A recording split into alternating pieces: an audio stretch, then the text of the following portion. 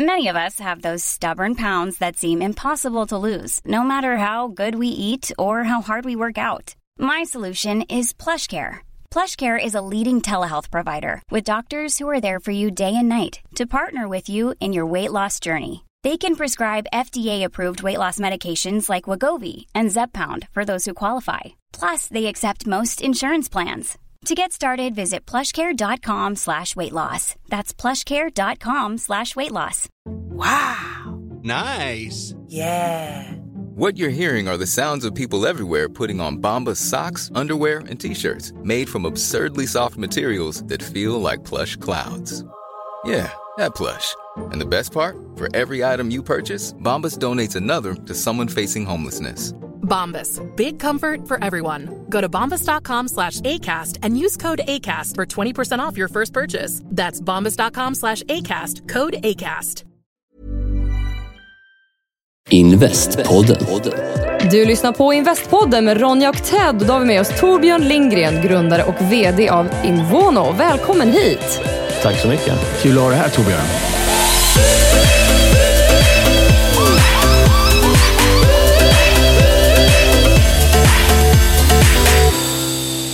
Men uttalar det ändå lite fel nu, för att det är ju Invest tillsammans med onoterat som blir Invono. Invono. Ja. Men jag kan säga på skånska. Säg det 10 gånger så kommer du aldrig glömma det. Men jag kan säga på skånska. Det ligger en bra tanke bakom namnet. Ja, verkligen. Det var genialiskt när jag kom på det. Sen att ingen kan uttala det, det är flås man får ta i efterhand. Eller förstå det, sa du. Ja, precis. Jag tycker det är genialt. Ja, nej men verkligen. Varmt välkommen hit. Vi ska börja från början och lära känna dig lite grann. Så vad var ditt allra första jobb? Mitt allra första jobb var som maskinskötare på Arla. 14 år gammal. Man skulle vara 18 år för att få det jobbet. Det var ju en slump att du fick det. Kan du berätta hur det gick till? Det var en kompis till min bror som skulle ha jobbet som var 18 år. Och hans föräldrar var resemontör. Och skulle åka till Vietnam och de fick åka på kort varsel. Och så bad han mig åka dit och ta jobbet istället. Och jag kom dit där på första dagen och skulle skriva lite papper med deras personalchef. Och när han frågade efter mitt personnummer så sa han, fan du är bara 15 år. När jag är 14 så jag fyller 15 i sommar. Och då tittade han på mig och så sa han det, du berättar fan inte för någon hur gammal du är på det här jobbet. Och sen jobbade jag där i 3 år. Perfekt. Tills du fyllde 18. Helt underbart. Ja. Ja. Tills det blev lagligt. Då slutar du. Vilken bra början. Ja. Du hann ju plugga lite sen också. Du stannade inte på Arla. Nej, utan jag hade ganska dåliga betyg när jag gick ut i 9:an så att jag ville läsa teknisk. Men kom inte in på det och därför började jag läsa till elektriker. Blev reglerad efter ett par månader för att jag var för stökig. Och fick efter många om och men min plats tillbaka och var egentligen första gången som en patriark satte ner foten och tyglade mig. Men vänta nu, jättenyttigt. Varför var du stökig? Vad var det du gjorde? Bokstavskombination, jag hade svårt med tempot i skolan, det gick för långsamt och då började jag hitta på grejer istället. Men var du så ligistunge liksom? Nej, inte ligist, men jag störde. Alltså hitta på bus. Så skolan, det här med liksom sitta och plugga och läsa som alla andra, det var inte riktigt din grej? Nej, det funkar inte riktigt. Klassisk entreprenör då med andra ord. Kul, för det ska vi komma till. Ja. Men jag tänkte säga, för det är ju, nu för tiden har man lite mer tolerans för det, att folk behöver lära sig på olika sätt och en del behöver stå upp och röra sig och lära sig och så, men jag vet inte om du har barn så att du har liksom sett att det har varit annorlunda i skolan, men jag tycker man ser tendenser att det börjar bli annorlunda. Min dotter har en liknande tendens. Vi är väldigt lika i vår inställning till adrenalin och aktiviteter. Och när hon läste i gymnasiet så gjorde hon ett deal med sina lärare att när det gick för långsamt så fick hon lov att lämna klassrummet istället för att börja störa. Smart. Och med löfte att hon ändå skulle spika prov etc. Och tog sig igenom alla 3 åren med riktigt bra betyg. Och hon skötte det helt själv med lärarna. Så det var helt fantastiskt. Suveränt. Men din story börjar ju sen liksom för att du var i Stockholm en sväng och så flyttade du tillbaka till Helsingborg. Ja, det stämmer. För att komma närmare din pappa.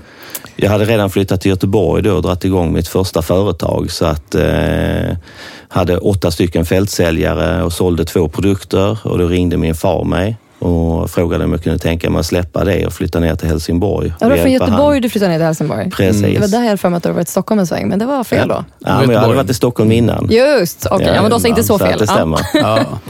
Och, så att jag lämnade över mitt företag till min styvfar och flyttade ner till Skåne. Jag hade ganska dålig kontakt med min pappa, så jag tyckte det var roligt att bygga på den relationen. Och hade bestämt mig för att stanna i 1 år, kanske 2 år och sen dra vidare. Men det blev 30 år till slut. 30 år. Vad var det för något du skulle hjälpa till med? Han hade blivit av med en franchise-anställd säljkår som inte kunde acceptera att bli fastanställd utav olika anledningar. Och han höll på att bygga en ny fabrik till familjeföretaget som heter Lahega Kemi AB. Och när jag kom ner så låg där en produktkatalog och en telefon och 30 annonser ute efter säljare. Så att jag rekryterade 35 säljare under de här 2 åren och drog igång en helt ny säljkår och blev försäljningschef för bolaget. Och senare blev jag vd för bolaget och sen köpte jag ut bolaget 2005 och 2016 sålde jag det. Men sitter kvar som styrelseordförande i bolaget. Vad bestämde du för att göra då 2006?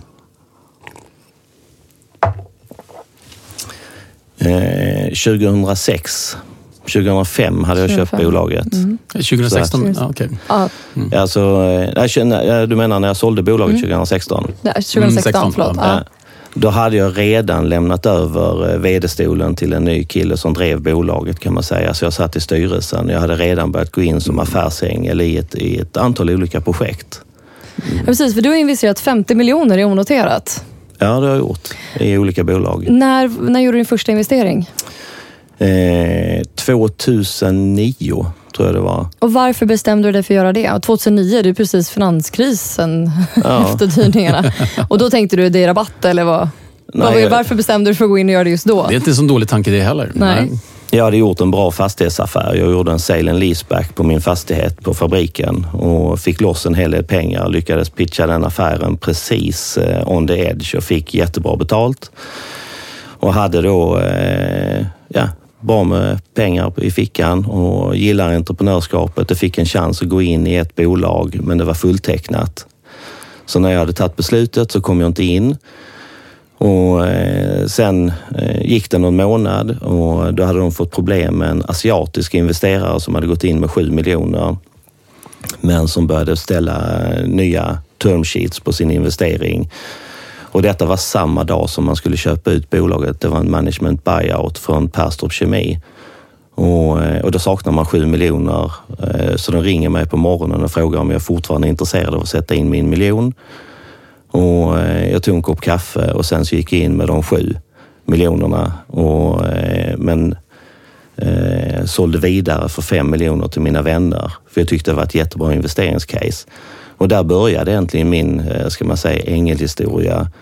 Och också att vara lite lead investor och folk som började ta rygg på mina investeringar. Hur gick det för bolaget? Det gick bra. Vi gick på börsen efter ett antal år. Jag själv gjorde en jättebra resa. Satte in 7 miljoner totalt och fick hem 30.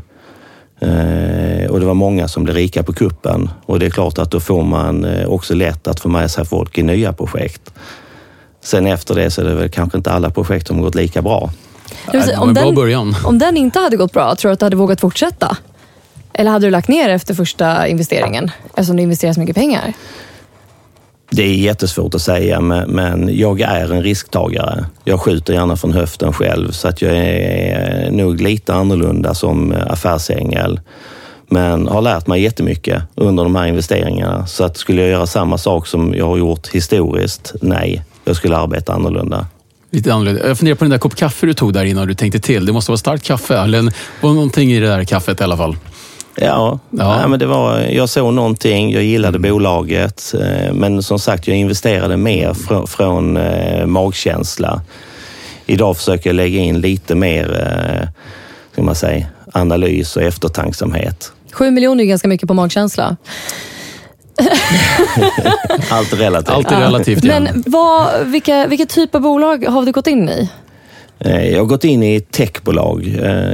Det jag tittar på efter det är skalbarhet och globalisering. Och finns de grejerna och jag gillar affärsidén, tror på den. Vilka är dina liksom mest kända bolag du gått in i? Nexam är väl det som är kändast i och med att det ligger på börsen. Och vad är det för bolag? Det är ett kemikaliebolag. Men är det specialkemikalier. Ja, det är, man hade en helt ny molekyl som kan förändra i stort sett alla plaster. Alltså här håller jag med Ronny. Alltså i Stockholm så pratar vi om liksom tech, digitalt eller internet. Men alltså tech på riktigt, det är ju vetenskap som är applicerbart. Det är sånt som är patenterbart eller teknologi. Det där är ju industritech. Det är klart att det är tech. Ja. Men jag tycker det är en jättebra fråga. För när jag pratar med folk så säger jag investerar i medtech. De bara, i digitalisering där? Nej, alltså medicinteknik eller teknologi. Ja, så att jag håller ju fullständigt med. Frågan är relevant, men folk missuppfattar, tror att tech bara är IT. Nej, men det är sant. Det är sant. Och det är ju återigen, finns skalbarheten där, finns det en möjlighet på 10 år att bygga ett miljardföretag, då är det intressant. Oavsett vad det är för bakgrund och typ av teknologi. Men du har ju då gått igenom någon konkurs också, för att inte alla bolag har gått bra. Nej, jag har ingen konkurs bakom mig, men jag har ett bolag som jag har lagt på is. Ja, okej. Ja. Hur var det att ta det beslutet? Jättejobbigt. Det var grundarna i bolaget brände för mycket pengar och någonstans så hade vi svårt att fixa den fortsatta kapitalanskaffningen. Vi var 2 stycken stora investorer i bolaget och vi var tvingade att göra en rockad i bolaget och grundarna fick lämna och med dem lämnade också energin. Så att det är ett jättestort problem när grundarna inte kan sitta kvar. Det är jättesvårt. Och 2 stycken likeable killar som är bra på många sätt, men här hade de tagit sig vatten över huvudet. Och det är ju det som är en avvägningsfråga ju också. Som entreprenör så måste man ju ta stor risk. Verkligen, verkligen. Men man ska göra det på rätt sätt. Man ska bränna pengarna på ett ansvarsfullt sätt. Men har du lust att utveckla lite grann? Och jag kan berätta, problemställningen för mig är ju att när du investerar i ett nytt bolag, investerar entreprenörerna i bolaget, skalbarheten och så tänker du så här, men det här blir bra, så investerar du. Och sen går det inte riktigt som du tänkte. När slutar man investera? Liksom? Efter första följdinvesteringen, andra följdinvesteringen? Alltså, håller man kvar för länge? Borde man stoppa innan? Vad är din erfarenhet kring det här? Jag tror att du har både och. Du har ett antal spray and pray-investerare som går in och inser att man får bästa avkastningen på de första investeringarna. Det är sant. Men då hjälper man inte entreprenören att skapa långsiktighet och att nå i mål. Och man är bara med på första investeringen. Ja, och då inser man inte att man sitter i samma båt som entreprenörerna. Så det är ett ganska själviskt tänk. Men dock ändå en investeringsstrategi som vissa då har anammat. Jag tror på att försöka vara långsiktig. Sen har det varit så att jag har ju oftast varit ansvarig för kapitalanskaffningen i de här bolagen, så det har hamnat på mitt bord.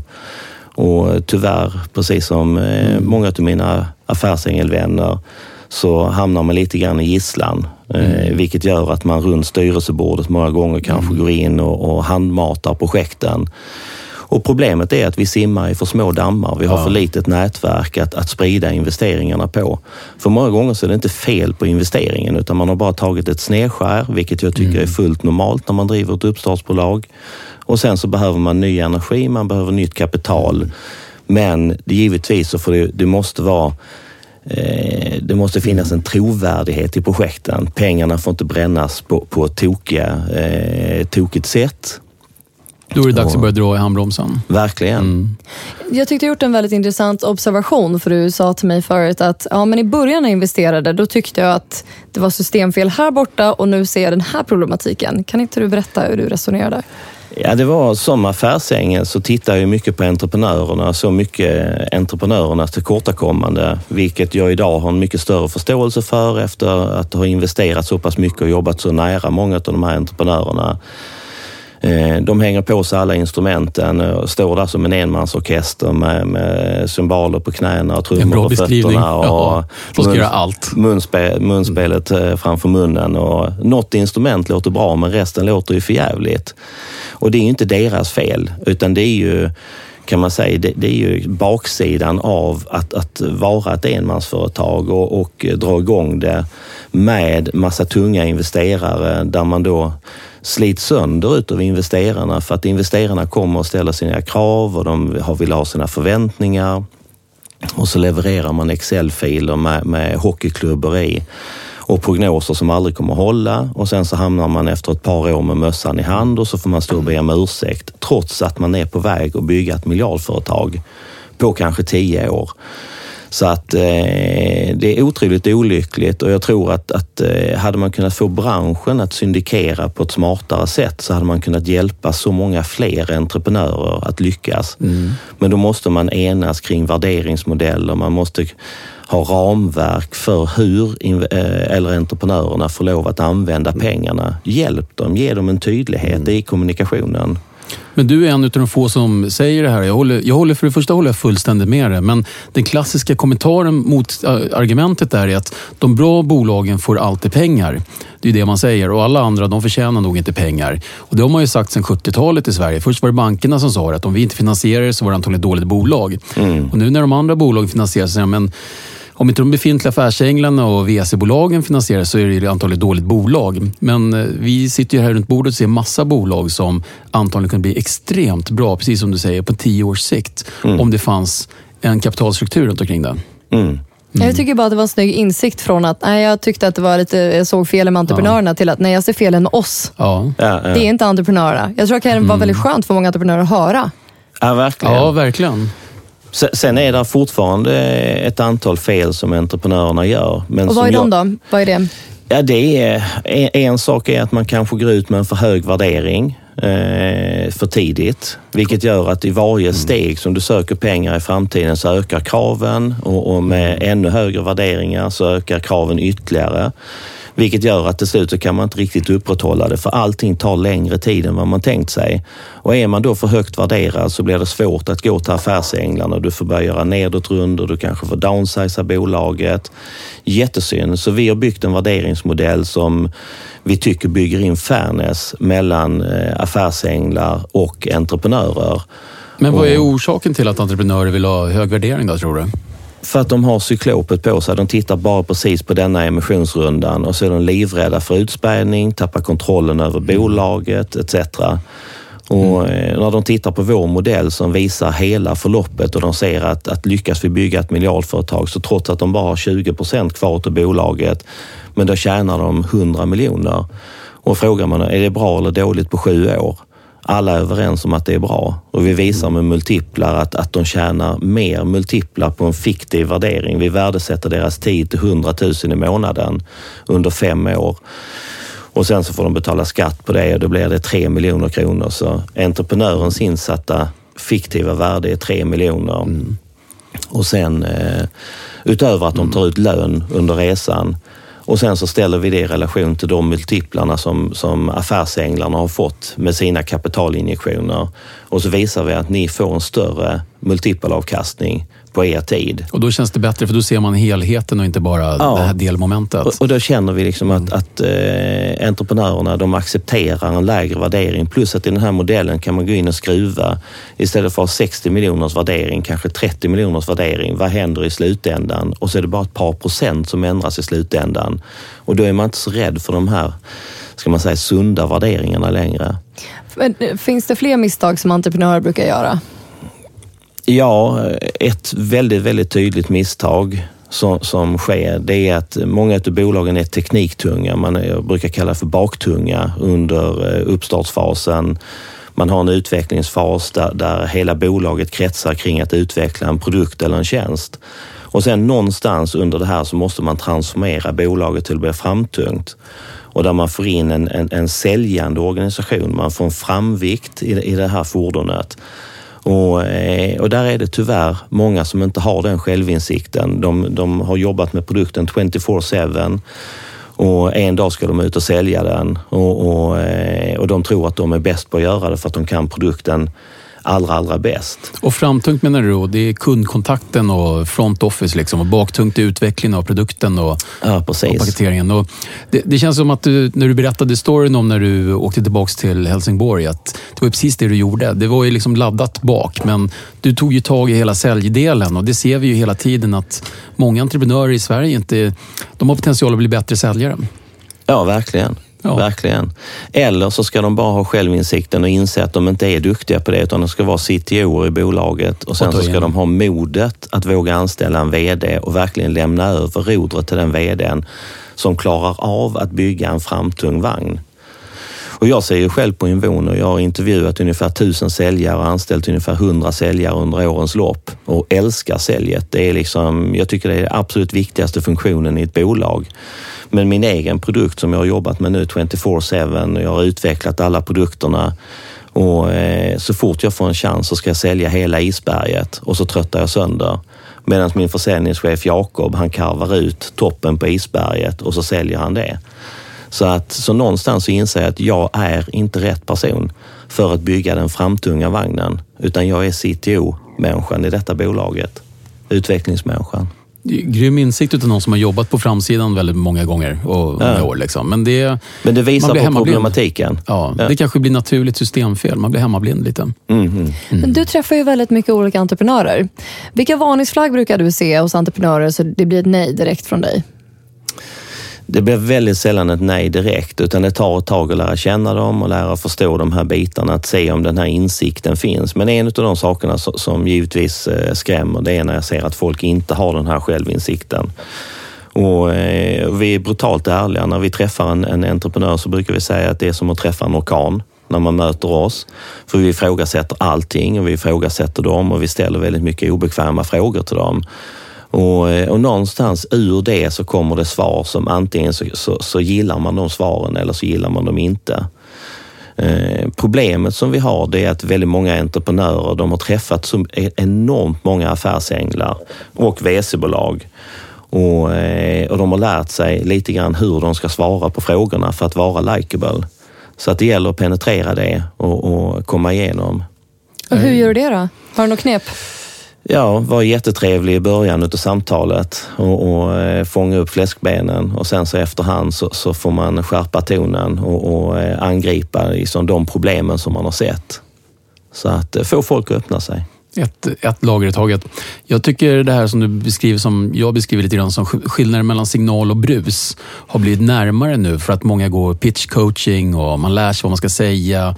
Man har folk som säger att det här är det man tittar på, man läser mer bloggar. Så att man behöver vara bättre investerare nu än vad man kanske behövde vara innan. I'm Sandra, and I'm just the professional your small business was looking for. But you didn't hire me because you didn't use LinkedIn Jobs. LinkedIn has professionals you can't find anywhere else, including those who aren't actively looking for a new job, but might be open to the perfect role, like me.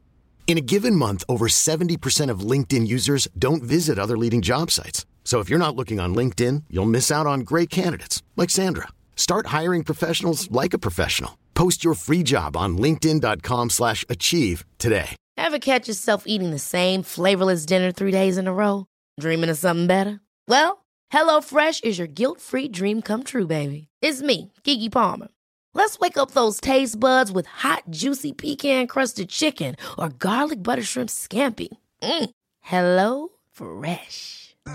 Stop dreaming of all the delicious possibilities and dig in at HelloFresh.com. Let's get this dinner party started. Since 2013, Bombas has donated over 100 million socks, underwear, and T-shirts to those facing homelessness. If we counted those on air, this ad would last over 1,157 days. But if we counted the time it takes to make a donation possible, it would take just a few clicks. Because every time you make a purchase, Bombas donates an item to someone who needs it. Go to bombas.com/ACAST and use code ACAST for 20% off your first purchase. That's bombas.com/ACAST, code ACAST. Ja, det tror jag. Och problemet är, alltså man lite raljerande så kallar man ju, jag delar upp investeringar i 4 faser. Man har en seedfas som oftast investeraren eller entreprenören klarar av att sköta själv. Med familj och vänner och med egeninsatt tid etc. Man kanske dubbeljobbar. Och sen kommer man in i den riktiga uppstartsfasen där man söker kanske 4, 5, 6, 7 miljoner kronor. Och där lyckas man oftast via lite mindre nätverk att sätta en sån emissionsrunda. Och sen kommer man in i själva utvecklingsfasen, den tredje fasen där man söker 10, 15, 20 miljoner kronor. Och då gör man det utav affärsänglar. Och det kallar man lite raljerande då för dödens dal. Och vilket jag tycker är åt helvete om jag får lov att använda det ordet i en podd. Får du. Ja, det är bra. Kör på. Det går bra här då. För att det är så synd, för hade vi varit bättre på att syndikera i den fasen, om affärsänglarna hade gått ihop och samarbetat på ett bättre sätt, så hade vi klarat av att finansiera fler bolag. Vi hade kunnat bjuda in staten, vi hade kunnat bjuda in bankerna, vi hade kunnat bjuda in VC-firmorna till att ge oss tydligare riktlinjer vilket dealflow eller hur dealflowet ska se ut när vi lämnar det vidare till dem. Och sen skapa då produkter, vilket vi försöker göra på Invono, produkter för att kunna syndikera och lösa det här problemet. För att någonstans, vi vill inte acceptera att 80% av bolagen fallerar och inte klarar sig fram till tillväxtstadiet. Vi har vår mission och det är att 20% ska fallera, 80% ska klara sig. Du kanske ska berätta vad Invono är för någonting? Invono, det är ett bolag där vi har byggt systemstöd, ramverk och verktyg för att underlätta för entreprenörer att göra rätt, att agera på ett korrekt sätt, ett långsiktigt förutsägbart sätt, och för investerare att kunna syndikera och samarbeta. Systemstödet i botten, en plattform som gör att man kan ha fler aktieägare utan att det blir jobbigt. Aktieägarna, de loggar in själva på plattformen, hittar sin aktiebok, hittar sina bolagsdokument, kvartalsrapporter etc. Entreprenörerna skriver under ett etik- och moraldokument med ett antal uppgifter i. Man går igenom en kvalitetssäkringsprocess, till exempel att IP-rättigheterna är överskrivna på det bolaget man investerar i. Varje investerare ska inte behöva göra den due diligencen, och ofta så investerar man så lite pengar så det blir inte rationellt. Så vi försöker skapa en lägsta gemensam plattform för investerarna att syndikera ifrån. Och sen också en plattform för de personerna som jobbar med kapitalanskaffning, till exempel lead investors eller kapitalanskaffningsföretag, där man kan göra sin utvärdering som sen folk kan ta rygg på. Men om man lyssnar på det här nu som entreprenör, startup, och tycker det här låter ju jättebra, så gör det lätt för alla ägare. Är det dyrt? Vad kostar det att vara med? Vem betalar? Om vi tittar på våra systemstöd och ramverken, så vår plattform kostar 24 000 om året. Om man ska använda full funktionalitet, då är det både ledningsportal och styrelseportal och en ägarportal. Och vill man bara använda ägarportalen så kostar den 2400 per år. Så man kan börja lite light när man är lite mindre bolag? Så det är inga pengar i sammanhanget. Vi pratar om företag som ska söka kanske någonstans 4 upp till 20 miljoner kronor. Ska man gå igenom vår kvalitetssäkringsprocess så håller vi på att digitalisera den. Det är inte klart ännu. Då kommer den kosta 4 800 kronor att kvalitetssäkra bolaget. Sen vill man kanske ha någon som reviderar den kvalitetssäkringen, så precis som man får PwC kanske tittar igenom ens årsbokslut. Och då kommer det kosta, Invono kommer att ta 15 000 kronor för den tjänsten. Vi tror på en verklig digital transformation utav branschen, där vi hoppas kunna sänka kostnadsbilden rejält för att få det här att funka. Sen om Invono gör en kapitalanskaffning så tar vi 4% för att göra det. Problemet är att vi får extremt mycket förfrågningar just nu, och vi är en liten nystartad organisation, vi är bara 10 anställda. Så att vi klarar bara av att köra igenom ett antal företag genom våra processer. Och, vilket är jättesynd, för det finns ett stort antal företag där ute som behöver hjälp. Jag tänker på en sak du sa förut, att du har inte kursat något bolag av något av alla bolagen som du har gått in i. Det är ju ändå mycket pengar du har gått in i. Vet du hur många bolag det är? Har du koll på? 10 ungefär. 10 bolag ungefär. Vad är det som gör att du är så duktig på att pricka de här bolagen? Vi brukar ju säga att vi är tur om 1 av 10 tuffa vidare, liksom. Ja, fast vi ser 1 av 10 som blir riktigt bra, brukar vi säga. Ja. Jag la det bara lite lägre här för att liksom credda lite extra. Men men det är absolut stor cred för det. Ja, så vad är det du tittar på extra? Vad är det du har gjort annorlunda än andra affärsänglar som gör att alla dina bolag fortfarande lever? jag har sett till att de har blivit finansierade med egna pengar och med hjälp av ett nätverk utav investerare som har hakat på och syndikerat med mina investeringar. Men jag har jobbat i 5 år. Jag har rest till Stockholm kanske varannan vecka, 2 dagar, tagit flygbiljetter, hotellkostnader, suttit i styrelser och sover förhållandevis lite. Så mycket telefonsamtal med investerarkompisar etc. Och verkligen hjälpt till med blod, svett och tårar att finansiera upp de här bolagen. Och insett hur fel det är, för så här kan man inte jobba. Du kan inte begära att det ska finnas lead investors som viger sina liv på att jobba pro bono. Utan någonstans så måste vi ha system. Alltså, vi pratar digital transformation i alla andra branscher. Ska vi då inte lyckas digitalisera vår egen bransch? Det är ju katastrof. Vi har ju ett problem också med likviditeten generellt sett. Det finns ju duktiga människor som skulle kunna bidra i de här bolagen som advisors eller så. Men de kan ju bara jobba så mycket gratis. Sen måste ju de också få tillbaka pengar eller betala hyra, flygbiljetter, mat eller så. Ja, och här kommer vi kanske till det som jag våndas mest inför på den här intervjun. Och det är, ska man dela ut slagdänger eller ska man försöka vara likeable? Men jag ser kör mycket... Kör åt båda hållen här, Torbjörn. Ja, jag tror det är nog smart att göra det för att få... Jag tror det är viktigt att vi försöker vara så transparenta. För jag tror många av vi som investerar, som du sa, försöker vara snälla, inte säga nej med en gång. Men någonstans finns det verklighet bakom också. Ja, men så är det. Och tittar vi idag på affärsänglarna så är det oftast män 55 plus som investerar och när de har investerat lite större belopp så går de in och tar en styrelseplats, vilket innebär när man kommer in i styrelserummet så är alla stolarna upptagna utav investerare. Och en väldigt homogen grupp också av väldigt homogen grupp. De har tjänat sina pengar precis som jag själv har gjort i den traditionella industrin. Vi förstår inte riktigt tekniken. Vi förstår inte riktigt att bygga de här snabbväxande globala företagen. Men vi har väldigt trevligt i styrelserummet. Vi sitter och kliar varandra på ryggen och tycker att vi är skitduktiga. Men alltså, jag utmanar ganska rejält i styrelserummet och det är inte alltid uppskattat.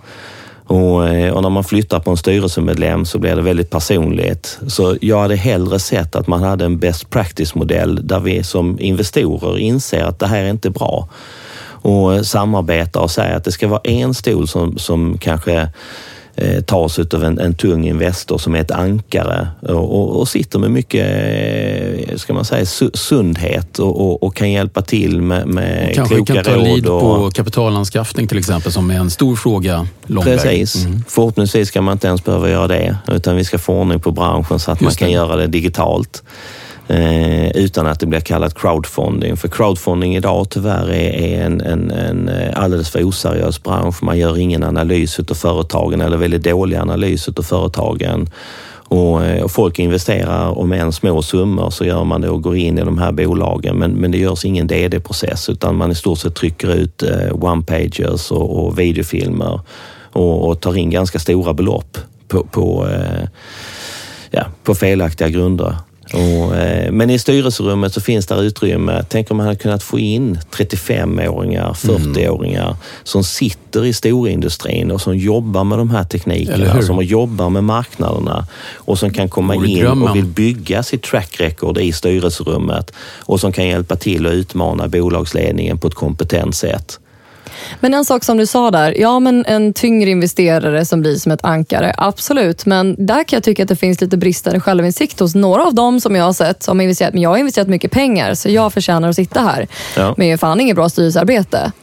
Så hur ska vi kunna få lite mer självinsikt? Det kan inte bara vara money talks för bra styrelsearbete. Jag har skiffrat in pengar, nu förtjänar jag att sitta här, men sen händer inte så mycket. Absolut inte. Utan det ska alltid handla om kompetens. Det här är ju en typ av kvotering. Och jag menar, bara för att jag satt in pengarna så ska jag sitta i styrelsen och så tittar vi inte på kompetensen. Tittar vi på kvinnorna idag, jag läste en rapport att 51% av kapitalet styrs av kvinnorna i Sverige. Men de är ju obefintliga på investerarsidan. Hur gör vi för att få in kvinnorna? Hur gör vi för att få dem att våga investera? Alltså jag kan lite svara på den. Var lite mindre gubbiga ibland alltså. Jag har varit med i både Stockholms affärsänglar och Kretsö och träffar ganska mycket investerare. Ibland så är det väldigt gubbig jargong. Det är mycket golf och jakt och liksom... och jag kan anpassa mig och prata golf och jakt även om jag inte tycker det är det roligaste som finns. Men det är väldigt lite anpassning ibland åt andra hållet. där man står i gänget eller sitter kring mötesbordet och ska diskutera någonting. Så ibland så känner man bara så här, det här är ju en jättegubbig miljö. Är det skitkul att vara här eller ska jag göra någonting annat? Och jag tycker det är jätteintressant och det är roligt och jag trivs väldigt bra. Men it only goes so far, för att det är ändå sociala också som måste funka. Men nu pratar du om styrelserummet. Nej, jag pratar om investerare. Men pratar vi om att investera så ska du titta på entreprenörsbolaget, du ska titta på möjligheterna. 100%, men när vi investerar, alltså vi pratar ängelgrupper och det här som gör att vi brukar ju prata med förespråkare, det är ganska bra att gå med i till exempel en ängelgrupp så att man har folk att fråga och hur funkar det och det finns lite förebilder och man kan lära sig på kuppen än att man bara skifflar in pengar och någonting hoppas på det bästa. Så det var det jag menar, att alla sådana organisationer och sånt där så kanske vi alla måste tänka på att vara lite inbjudande också och inte bara prata så mycket golf och där är det ganska viktigt att det inte bara män är ett sånt nätverk. Att det blir en kritisk massa av invandrare, svenskfödda, gamla, unga, kvinnor, män, vad det nu är för någonting. Liksom. Men är det bara en person som har en annan hudfärg än de andra, ja då står ju det ut lite grann. Eller om det är bara en kvinna och 50 män, då funkar inte det. Utan då har man inte gjort tillräckligt tycker jag. Nej, där finns hur mycket som helst att göra. Jo, men har man den första kvinnan då, börja där. Se till att den kvinnan trivs och tar med sig fler. Bra poäng. Än att inte bara styra samtalet i golf varje gång. Liksom. Nej, det är bra poäng. Ja. Men vi är nog överens om att styrelserummet behöver byggas om. Ja. Jag gillar det du sa, Torbjörn, om det här med best practice. För att jag tror att ett sätt att komma dit är att man går ut gemensamt då, de affärsängelsnätverken eller de som agerar här och lär ut alltså, någon typ av best practice som faktiskt går ut på att tillsätt efter kompetens, tillsätt efter det som saknas i grundateamet. Och det skulle man ju kunna göra en stor gemensam sak idag tycker jag. Ja, verkligen. Verkligen. Jag brukar säga det att jag är antifeminist, men jag är för jämställdhet. Jag får väldigt mycket pisk ut av mina barn när jag säger det. Jag känner igen mig. Och någonstans så jag tycker ordet har hijackat, så det är väl kanske mer det som jag opponerar mig emot. Men jag är extremt mycket för jämställdhet och alla människors lika värde. Och det är en av mina grundläggande värderingar. Och någonstans, när vi pratar till exempel kvotering i styrelserummet, jag tycker det är helt fel sätt att angripa det. Jag skulle hellre se att man satte igång en riktigt bra utbildning som kanske kostar 250 000 kronor, där vi utbildar kompetenta styrelsemedlemmar. Och sen så får staten bjuda på den utbildningen till kvinnor tills dess att vi har 50-50 i styrelserummet. Och det är rätt sätt att angripa det, för då bygger vi in kompetens, och det är kompetens som behövs i styrelserummet så att vi kan utmana på rätt sätt. Och jag hoppas i framtiden kunna bygga en styrelsepool med de här 35-45-åringar som vi kan sourca ut i bolagen så att man hittar rätt kompetenser på ett enkelt sätt. Det gillar jag. Sen så har ju du ett engagemang också på sidan av ungdomar som har hamnat lite snett. Ja, det tar mig an några ungdomar emellanåt när jag tycker att jag har lite tid över och engagemang. Och, hur kommer det sig? Hur hände det här? Ja, för att jag var snett på det själv och fick hjälp att på olika sätt att komma in i matchen, och hade väl kanske lite flyt själv och lyckades att reda ut en hel del saker själv. Bland annat så tycker jag att folk som har för mycket energi och får olika bokstavsepitet på sig som ADHD etc. Jag har en kille som jag försöker hjälpa och pratar mycket med som är i 30-årsåldern, och han känner att han har varit fel hela sitt liv. Han har inte passat in i skolan. Alla har sagt till honom att du kan väl försöka, kan du inte försöka vara liksom fyrkantig trots att du är rund? Och han har inte klarat det, och han känner att jag är fel. Och ett av våra första samtal så sa det att men du är inte fel, du har fått en V8. Alla andra har fått en V4. Det är bara det att du inte lärt dig köra V8 ännu. Och titta på vilken enorm gåva det är att sitta med en V8 under huven istället för en V4. Du kan liksom gasa på när det behövs, du har mer energi. Och han hade aldrig någon som hade pratat så med honom. Hur kommer det sig att du kom fram till det då? I och med att jag kanske har lite grann utav den slängen själv och funderat väldigt mycket kring det. Men var det tidig självinsikt, eller var det när man började prata om det mycket i media här för några år sedan? Absolut inte tidig självinsikt, utan jag tror att jag behövde kanske bli någonstans 50 år innan jag började reflektera över mitt eget liv och få den självinsikten. Har du själv haft någon mentor du pratade om innan, att någon hade liksom sagt ifrån ordentligt som nu får du skärpa till, annars åker du ut. Men har du haft någon mentor på vägen som hjälpt att leda dig tillbaka liksom? Nej, ingen uttalad mentor.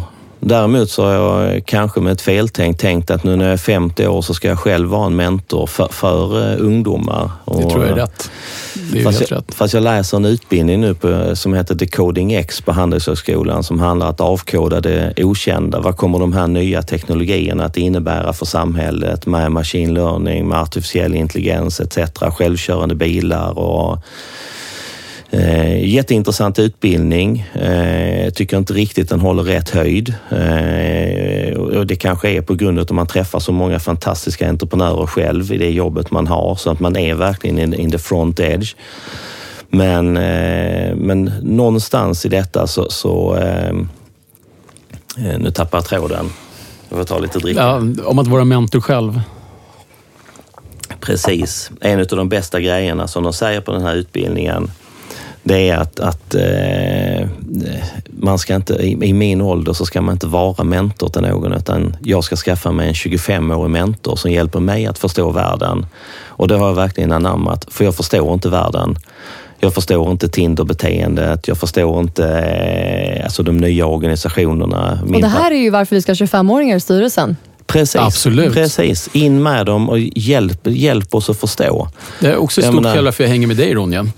Ja. Lite input från den riktiga världen. Jag är ju 29 så att jag platsar ju där. Ja, men det gör det verkligen. Ja.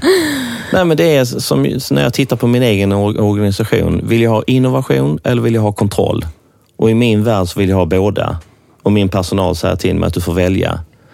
Och jag förstår att de har rätt. Men det sitter så djupt ner där efter mitt DNA. Så jag behöver utmanas. Och det är framförallt mina barn som gör det. De är jätteduktiga på att utmana mig. Men det där är väl verkligen ett generationsskifte för att, som du sa, kontroll, ordning, det är det som har varit väldigt viktigt förut. Ja. Och sen så finns det något som man kallar för organiserat kaos. Precis. Och nu så är det jättemånga som inte förstår sig på 90-talister. Man fattar inte att de vill sitta på Espresso House och jobba. De är bara överallt och jobbar de egentligen. Gud vad lata de verkar de där alltså. För att man inte gör FaceTime på kontoret hela tiden. Men å andra sidan så kommer det ut mycket mer kreativitet och det händer massa grejer. Man drar fram stora projekt och det händer hur mycket saker som helst, men sitter man inte på kontoret och jobbar man väl inte, tycker man ofta när man är född ett annat årtionde än de som är född på 90-talet. Men så är det. Jag försöker ibland att bridgea det här när jag sitter i möten och få folk att förstå varandra. Är man som jag är en gammal igelkort så är det så att då vill du kontrollera de 8 timmarna. Men alternativet till det är att du får 16 timmar okontrollerat. Där folk jobbar framför tvn, de jobbar hemma, de jobbar när de vaknar. De funderar på jobbet, de älskar sitt jobb. Och en människa som blir kontrollerad älskar inte sitt jobb. Exakt. Det är bara att fråga Johan Säll från Holstein. Ja, han är ju tidigare. Nu fick jag höra innan vi började, ny gamla lumpapolare och han har ju även varit med i Investpodden. Så att det finns ju tidigare avsnitt med honom man kan gå tillbaka och lyssna. Ja. Mm. Men Invånare har ju även intresserat sig en del för kryptovaluta. Jag var ju på ett event som ni hade om Hashgraph. Hur kommer det sig att ni är intresserade för kryptovaluta? Kommer det bli en grej eller ska vi bara skita i det där? Då får vi göra en definition här. För att det är inte kryptovalutan som intresserar oss. Utan det som intresserar oss det är teknologier som kommer att förändra beteendet på marknaden.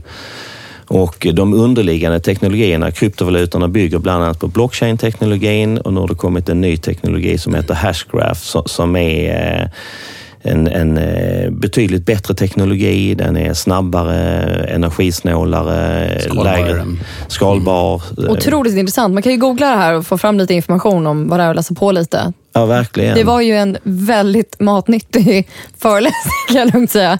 Jag kom ut därifrån och bara, hjärnan var ju mos alltså. Det var ju, men att ta in allt det här och jag är ju ändå lite med i gamet och tänkte så här, vad är och få ihop det här med det. Men de hade ju svar på väldigt mycket frågor som annars är stora frågeställningar. De som satt i det rummet skulle jag vilja säga, de stod på ett nålshuvud. Om du tittar på resten utav svensken. Så det är extremt high-end information. De skulle inte komma till Sverige så vår CTO ringde dem och fick dem att göra om sin världsturné. Så de ställde in Moskva och så kom de till oss istället. Bra jobbat. Deras första åsikt var att vi var ett alldeles för litet land så de kunde inte få med oss i världsturnén. Men när vi förklarar hur vår uppstartsindustri ser ut, att vi är kanske den andra, tredje starkaste i hela världen, så ställde de om sin turné. Och vi bjöd in ungefär 400 personer som kommer att lyssna på detta. Så för oss var det lite grann en marknadsföringsgrej att bjuda in både kunder etc. För vi vill synas med de här teknologierna, för det är det Invåner jobbar med. Vi jobbar med entreprenörer som behöver finansiering, som har skalbara globala idéer. Så vi kommer att försöka hålla fler sådana här seminarier. Och förhoppningsvis så kommer jag inte betala dem med egen ficka i framtiden, utan att vi kan få en uppstart som men jag tackar klarar att finansiera. Det var ju, de är ju otroligt två kompetenta, alltså de är ju så coola så att jag visste knappt vad jag skulle ta vägen. Ja. Men det är ju så mycket brains i de killarna som har, eller männen, gubbarna, vad ska vi kalla dem nu, som har tagit fram det här. Att det finns svar på alla som funderar på blockchain och liksom kryptovaluta och allt sånt där kan googla det här. Och, för att det finns lite mer svar än vad det kanske gör på de andra. Precis. Ja. Jag hör lite bakom ytan som du sa nu, att du betalar ur egen ficka för att få det att funka. Jag känner igen det. Jag betalar ganska mycket saker jag gör ur egen ficka, och jag tror att vi är några affärsänglar som är ganska tunga investerare som investerar både blod, svett, tårar och mycket ångest när det går dåligt, och sen så då hanterar relationer på ett schysst sätt för att det är människor vi har att göra med i slutändan. Och sen i slutändan då betalar ur egen ficka. Borde det se ut på ett annat sätt? Alltså, jag bara har några funderingar på det. Du är ju knappast ensam i ditt nätverk om att betala egen ficka för att skapa saker och ting som är viktigt för ekosystemet. Jag tror det är extremt farligt när vi affärsänglar betalar egen ficka. För någonstans så det blir ett antal systemfel. Uthålligheten blir fel. Vi kanske inte klarar av att lägga rätt tid på det arbetet vi ska göra, då får du en lidande kvalitet. Så att hade man haft bra system för dels att kunna syndikera så att man får en enklare modell för att saminvestera, och sen att du har en tydlig modell för de som gör själva utvärderingsjobbet och som folk sen tar rygg på. De måste få betalt för det, och betalar vi för det så får vi bättre kvalitet. Och idag så är branschen bortskämd. Och tyvärr så är det vi själva som har skämt bort den. Ja, och vi kanske är lite omogna, men jag tänker ett lite mer moget system som USA. Där är ju vanlig best practice att man betalar ledfinansiären för DD-arbetet och mycket av det andra när man syndikerar. Men i Sverige så förväntas ju investerare att gå gratis och få vin gratis eller whatever, liksom, snittar, kaffe. Ja. Det är inte riktigt samma grej där, vi är inte riktigt där ännu. Nej. Och hela kapitalanskaffningsmarknaden, vi pratade här om Hashgraph, de går live här i augusti. De gjorde en första emission i USA och tog in 3 miljarder kronor i sin första emission. Så det är en annan marknad over there.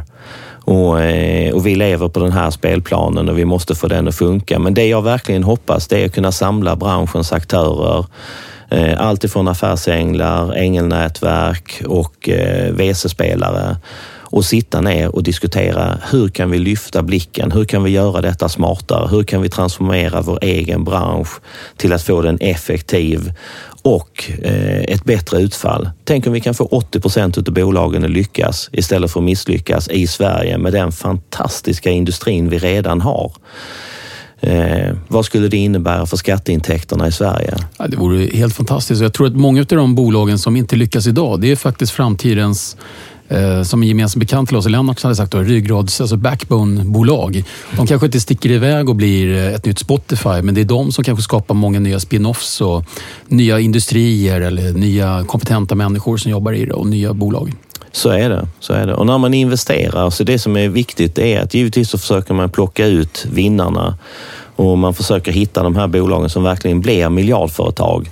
Men det man inte ska glömma, det är att om bolaget har tagit in pengar på kanske en värdering på i runda 3 på kanske någonstans 80, 90, 100 miljoner kronor, vilket är extremt mycket. Det tog mig 30 år att bygga ett värde på LaHega på 125 miljoner kronor.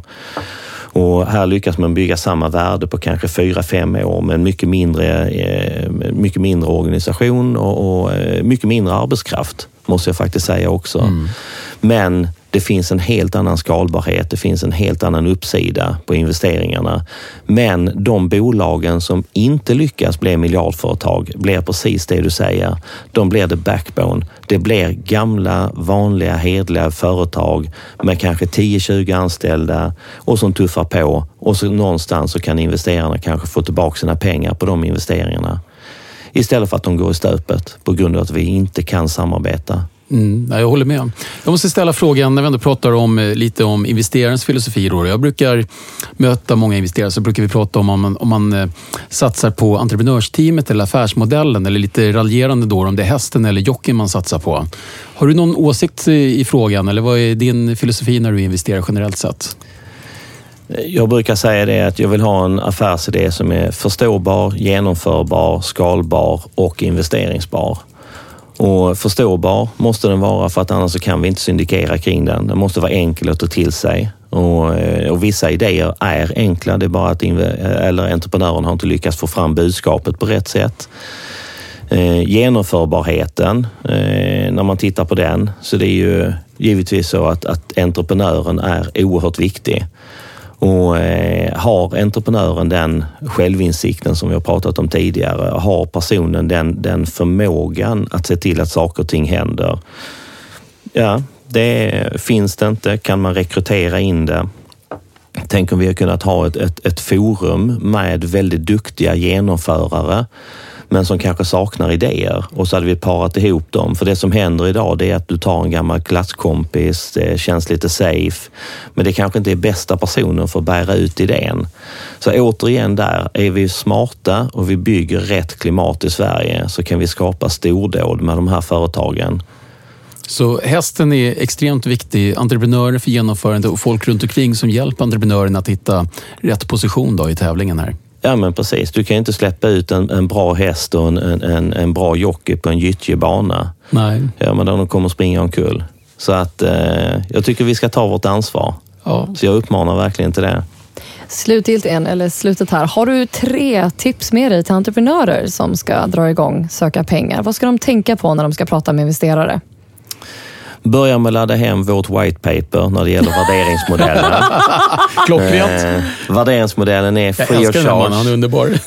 Vi sprider allt detta. Det är open source information. Vi försöker inte ta betalt för de här informationerna, utan vi har 3 white papers. Ladda hem dem från vår hemsida och tänk långsiktigt, tänk förutsägbart.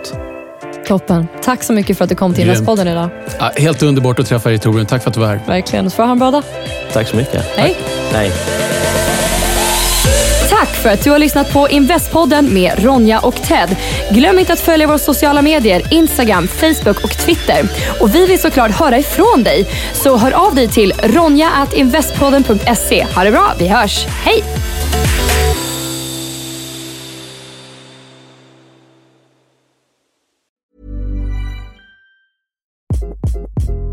Hi, this is Craig Robinson from Ways to Win, and support for this podcast comes from Invesco QQQ.